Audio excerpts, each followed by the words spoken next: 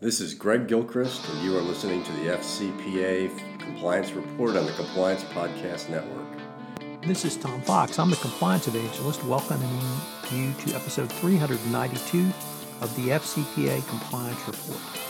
Today I have back with me Jonathan Marks. Jonathan and Scott Fleming and Richard Riley recently authored a paper in the ACFE Fraud magazine entitled Meta-Model of Fraud, Two Combined Triangles for Better Fraud Case Comprehension. In this special live recording, Jonathan talks to us about the meta-model of fraud and how you can use this to help develop a more effective set of controls for your anti-corruption compliance program. It's a fascinating exploration of the not intersection of fraud and corruption, but how really corruption is a subset of fraud, and if you use the principles of fraud detection, prevention, and remediation in your anti-corruption program, it will make it much stronger. The FCPA Compliance Report is a part of the Compliance Podcast Network. This is Alec DeLeon. You're listening to the FCPA Compliance Report live from Moderno Tacos Tex-Mex in Houston, Texas. So we are live, and you are privileged today to have Jonathan Marks. Jonathan is a well-known compliance practitioner, CPA, internal audit, and all-around good guy. And we are live today to talk about his most recent article, Meta-Model of Fraud. It's in this most recent issue of the ACFE magazine. And in this, Jonathan uses the fraud triangle as a starting point to explain why, although the model certainly was innovative in the 1950s, it really needs to be rethought and perhaps updated, and he and some of his colleagues have been doing significant research over the past 18 or 24 months on that. So, Jonathan, first of all, welcome to Moderno. I hope you enjoyed your breakfast taco, and thank you. I did, Tom, and it's great being here. So tell us about the article. Really just kind of walk us through, I guess maybe I should start with, why did you guys feel the need to look at the information and data that you did to come up with the article? So there was a couple significant happenings in the professional world. There were a few cases that we saw that had some things in them that were sort of concerning to us as professionals, and so we took a deeper dive. And one of them was Travis versus State Farm Fire and Insurance Casualty. The other was Kremski versus Kremski, which is the one that originally poked our interest, and then Hupp versus Heaps. These three cases talk about the fraud examiner getting into the mind of the alleged fraudster. And once we started to realize that the courts were not keen on fraud examiners who are not licensed psychologists or sociologists or had any advanced degree in mental health or mental behavior, we realized that there was probably some more digging that we had to do, and it was probably worth taking a look at how we go about fraud fundamentally as well.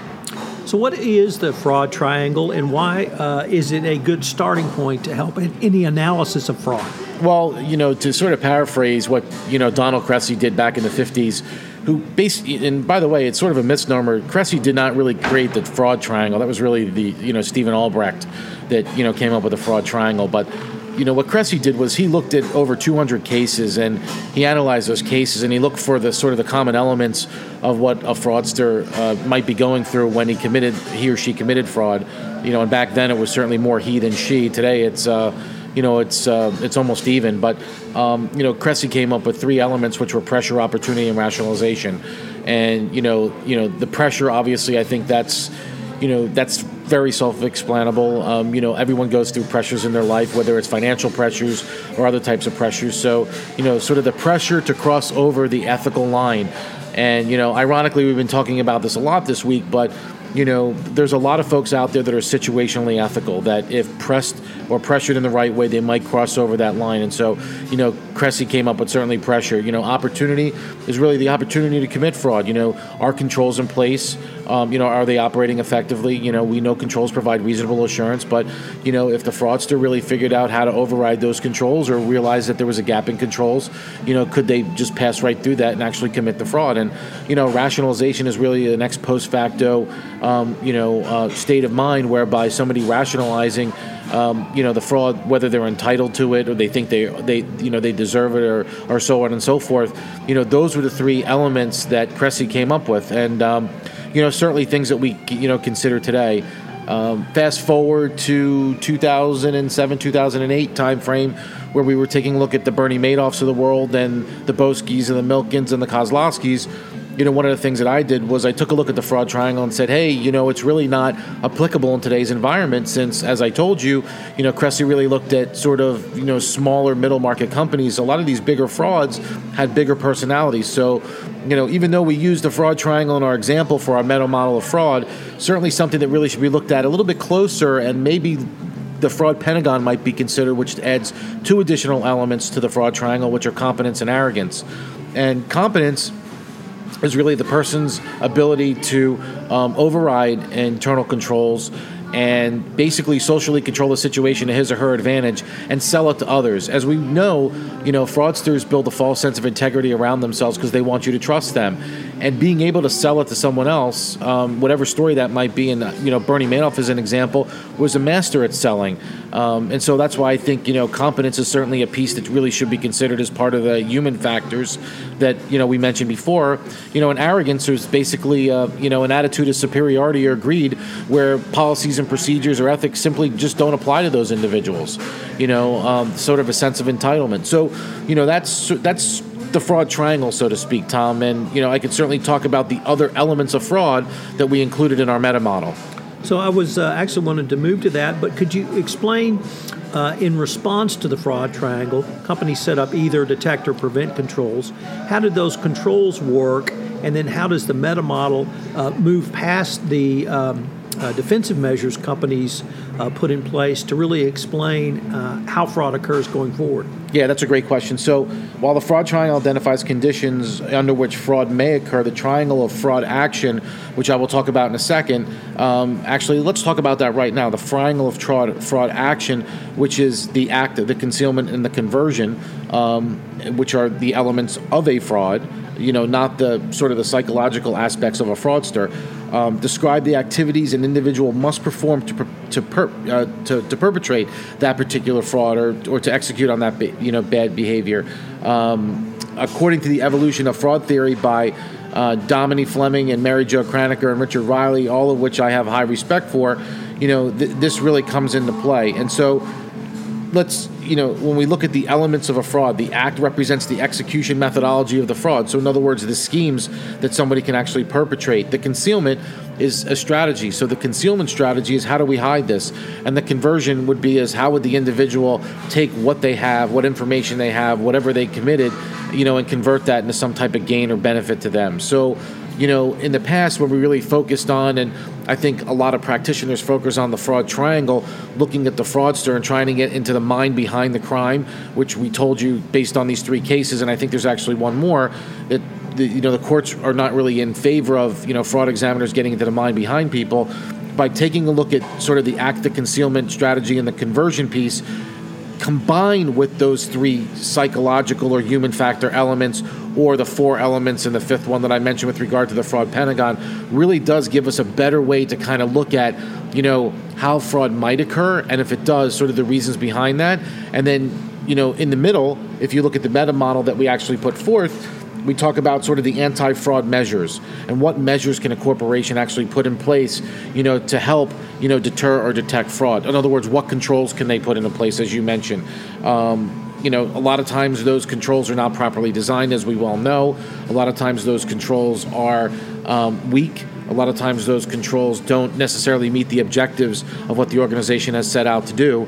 But, I think, from the question that you asked and from what we're actually putting forth today, it's a different paradigm than what everybody is used to. And I think it's one where, regulators need to take a good, strong look at this. I think the AICPA and other professional organizations need to take a good, strong look at this. We talk about SAS 99 and actually considering fraud in an audit. I think if you read some of the stuff that's in there, it's very, very good. But I think depicting it in this way really does send a very, very strong message to the practitioners on how to potentially combat, fraud in today's environment. So, Jonathan, you've been an anti-fraud examiner for many years now. Obviously, you've seen many different types of schemes. In the FCPA world, we have seen, obviously, also many different types of bribery and corruption schemes. But do you see fraudsters becoming more sophisticated as companies become better at putting in prevent or detect controls? Because in the FCPA world, I see more sophisticated bribery and corruption schemes. Would that be accurate? And does your meta model address that issue? I think it does. I think the meta model addresses it because, like I said, if we talk about the fraud, we'll call it the fraud triangle. But if you look at, what Cressy came up with, pressure, opportunity, and rationalization, that's really the perpetrators, like I said. And then you look at the actual crime, which is the act, the concealment, and the conversion.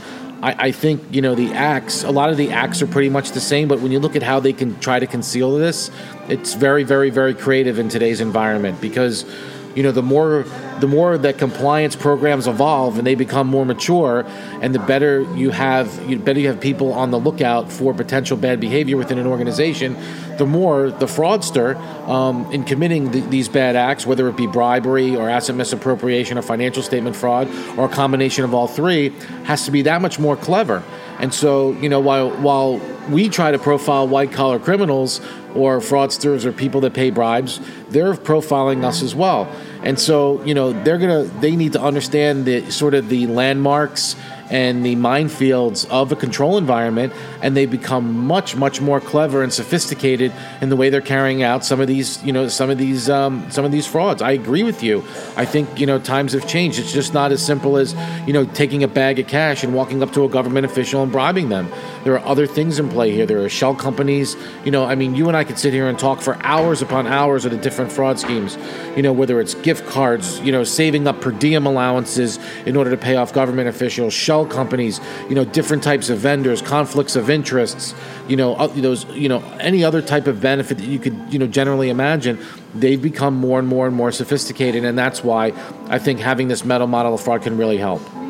So, Jonathan, in the 2018 ACFE Global Report, one of the things that really struck me was the indicia or red flags of a fraudster were very similar to the red flags or indicia under bribery and corruption.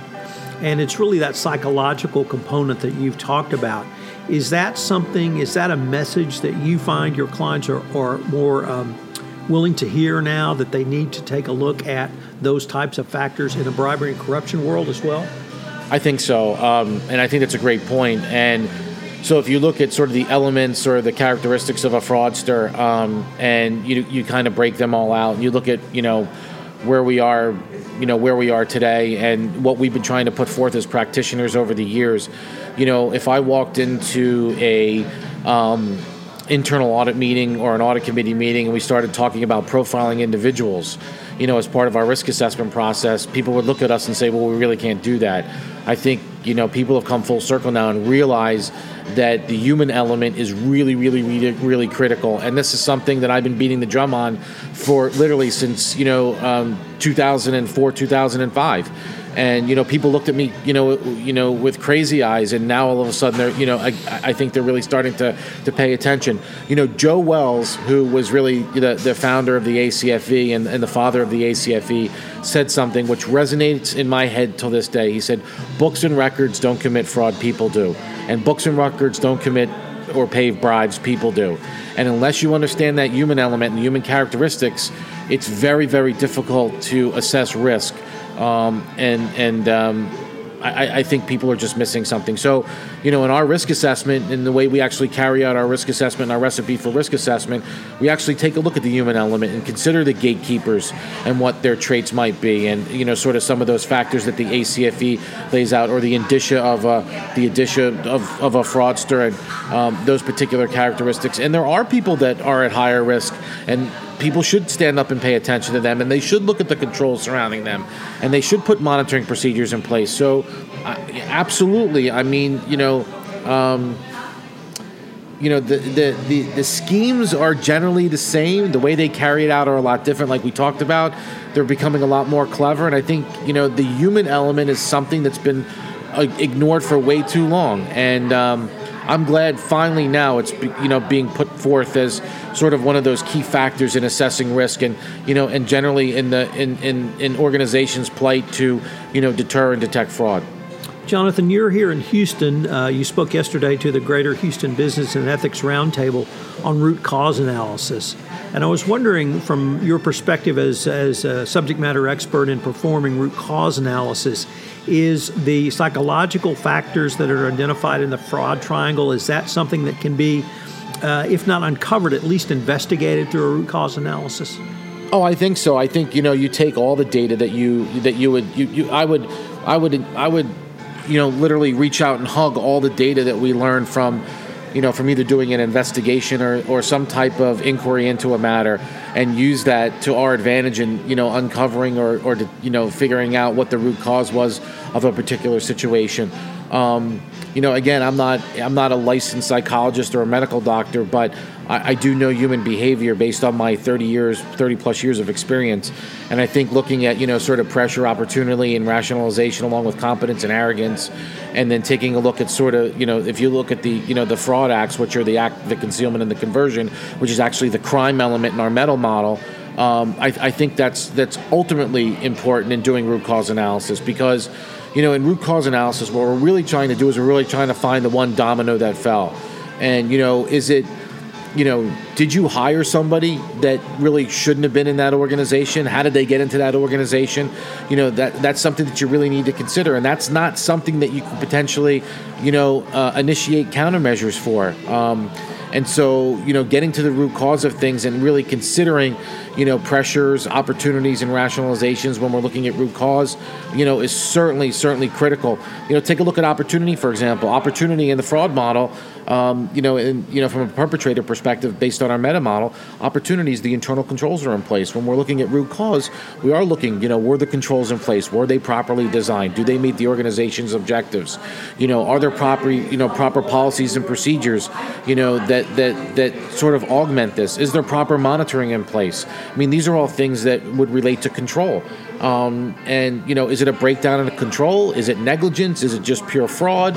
Is it management override? I would take a look at every single one of the elements that we lay out in our META model when I'm absolutely doing it, when we're doing a fraud, obviously an investigation, but more importantly, specifically when we're doing root cause analysis as well. So, Jonathan, one of the things that I think makes you unique in this field is you have the ability to go in and do the day-to-day spade tactical work, but you also work with boards of directors. If you could send a message to boards of directors around the META model of fraud, what would it be? My message to the board of directors, and specifically the audit committee, is the game is changing and has changed for a while, and you should be challenging your chief compliance officer, your chief legal officer, and your chief audit executive on how they're looking at fraud within your organization. The old tactics and strategies on assessing risk simply don't apply anymore. There are new tactics and strategies for doing a fraud risk assessment and assessing risk, and building that and operationalizing that into the audit plan, operationalizing that into the compliance program. And then certainly, a key component of this is certainly from a legal perspective, your general counsel should be ultimately involved in this exercise as well. So, that's my message. My bigger message is that, if you look at the triangle of the compliance function, the legal function, and the audit function, they all have to be working in harmony. And if they're not working in harmony and sharing information, it's a really tough battle in today's day and age. So, Jonathan, unfortunately, we're near the end of our time, but I've been visiting with Jonathan Marks he and Scott Fleming and Richard Riley's article, Meta Model of Fraud, which appears in the most recent issue of Fraud magazine, the July-August 2018 issue. Jonathan, it's also available on your social media site. Could you give us that site? Sure, Tom. So my blog site is boardandfraud.com. That's BOARDANDFRAUD.com. So boardandfraud.com. And, it's up there as well, and you can certainly get it from the ACFE website as well.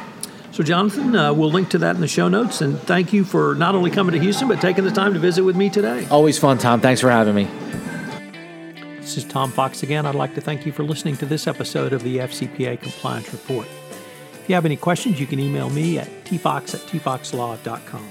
As I indicated, we'll link to Jonathan's article in the show notes. I hope you've enjoyed this first live podcast from Moderno's Taco Cafe in Houston, Texas. I hope you'll join us again next week for another episode of the FCPA Compliance Report. The FCPA Compliance Report is a part of the Compliance Podcast Network.